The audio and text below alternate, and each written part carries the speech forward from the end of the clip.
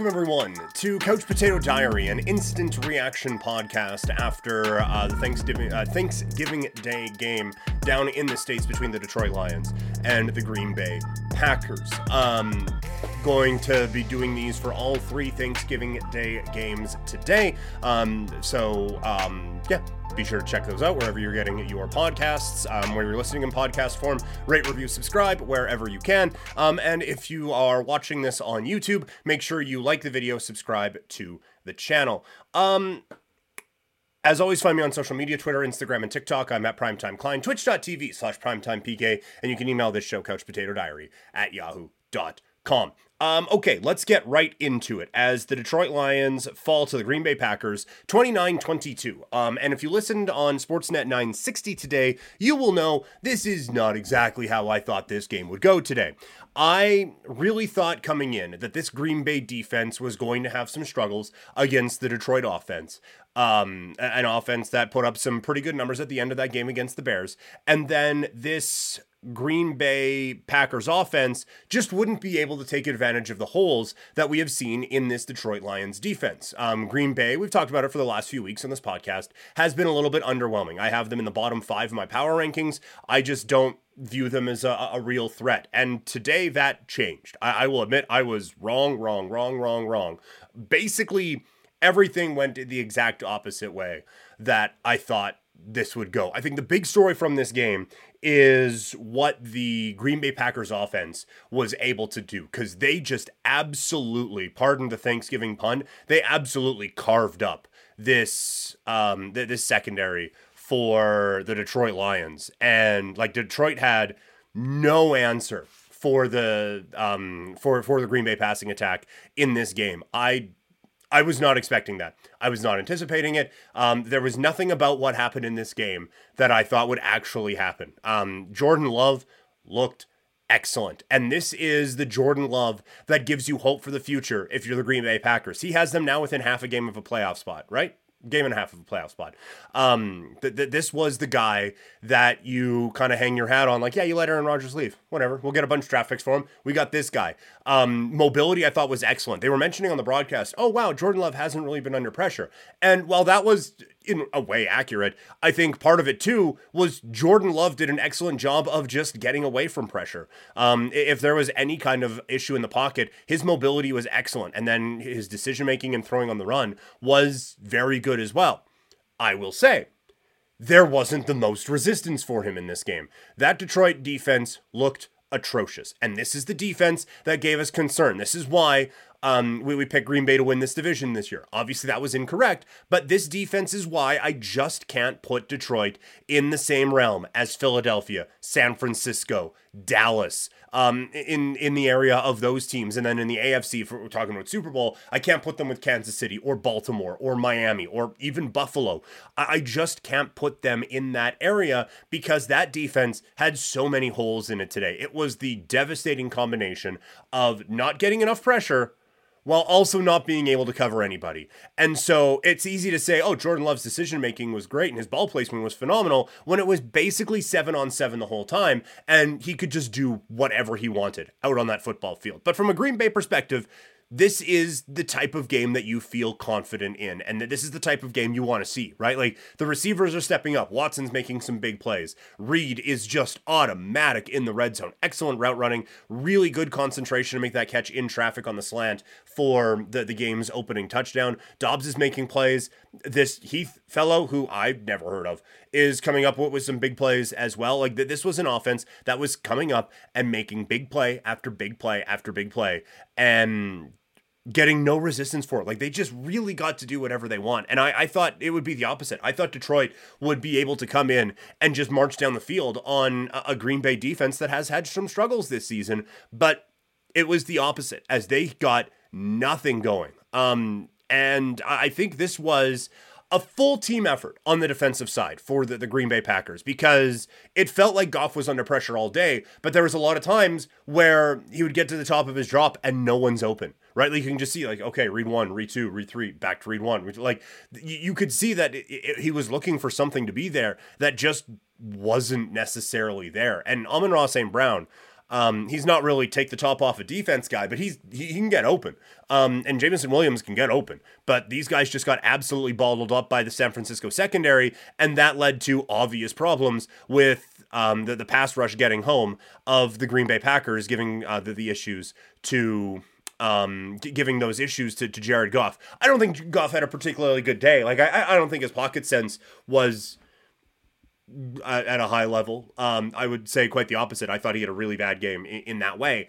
Again, it does feel like he was under pressure, and it felt more of what the Green Bay Packers defense did than what the Detroit Lions offense didn't do. There was certainly some of it, right? Like Goff's ball placement all game was off. There was a few that it looked like he was throwing a curveball coming out of his hands because the ball would just flutter away. But full marks to Green Bay on both sides of the football in this game. Offense and defense, they were tremendous. And like I look at this going forward, they may have built up a bit too much of a hole to climb out of. I don't think so. But I feel much more confident in them than I do the Minnesota Vikings going forward. This was one where it really turned my impression of what the Green Bay Packers are capable of on both sides of the football. And yeah, this was a really, really surprising game for me. Detroit also had a lot of trouble running the football. They tried to make David Montgomery work for a bit, and this one admittedly did feel like it was.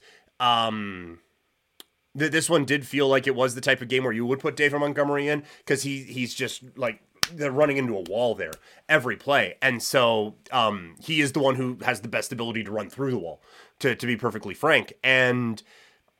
He could on that last touchdown drive. And you thought, like, they come out of the half, and it's chunk play, touchdown, basically, right? Like, it honestly, for the CFL-NFL crossover, it kind of felt like that drive coming out of the first half in the Grey Cup for Montreal, where it was big play, boom, it's in the end zone, and it's like, fuck, we got a football game.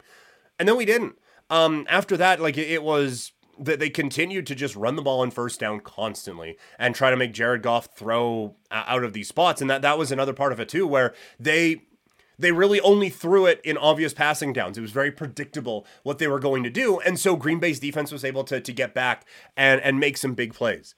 There's just so many like, well, it's this, then it's this, then it's this, then it's this. Like it felt like, well, Green Bay's defense played really, really well, but Detroit's offensive play calling had like zero creativity and was the execution was bad all game. And then the same thing on the offensive side, like, wow, Green Bay really moved the field. Detroit didn't provide any real issue for them whatsoever. This was a bad loss for Detroit. Make no mistake about it. This is a bad loss for this Detroit Lions team that was really, really, really underwhelming. I think you can take a couple positives away from this. Maybe one. Jamison Williams is getting better every week, and he looked like Jamison Williams of old in this one. And the Jamison Williams that people were excited about coming out of Alabama. You can just see, like, he just glides into top speed, right? Like, there isn't like that, oh, and he's accelerated. It's just a constant flow as he hovers above the field and makes his plays. It's really remarkable to see. I am so excited. If this kid can keep his head on straight this offseason, I am so excited to see what he can do with a full training camp and just a regular season for him going into the start of next year, and what he can do in the final quarter here of the season in the NFL this year. But that was, I think, the one positive in this game. But I thought that they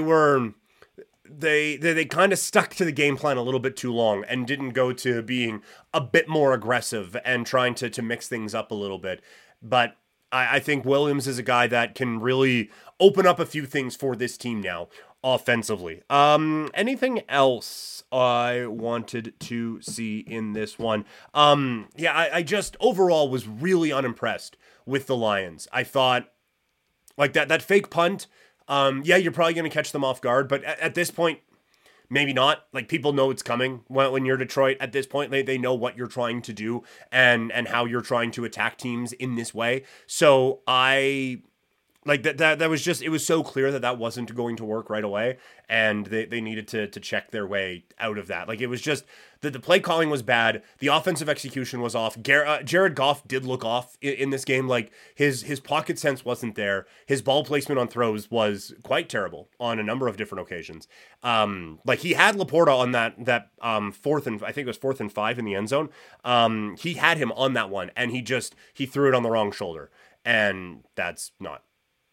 Unless that was the play. Like, if they were looking back shoulder, then fine. But he had his man beat. Like, if he puts that back into the corner, then he's got him. Like, that's a touchdown. But instead, he threw it as if Laporta was one-on-one, like side by side with his guy, and that just wasn't the case. So it's either a bad throw or a bad read.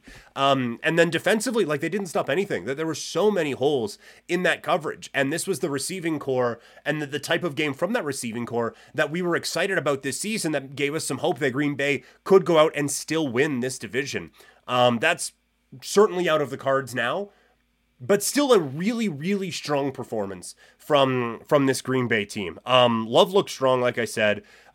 He was great. Like, I can't state enough. The arm talent, they brought it up a couple of times. His mobility was great. Phenomenal play call. 3rd and 10, I believe it was. Or no, it was 3rd and 1. Sorry. And everyone is gearing up to stop A.J. Dillon. And they do the option play. And he runs to the outside. And that basically sealed this game away.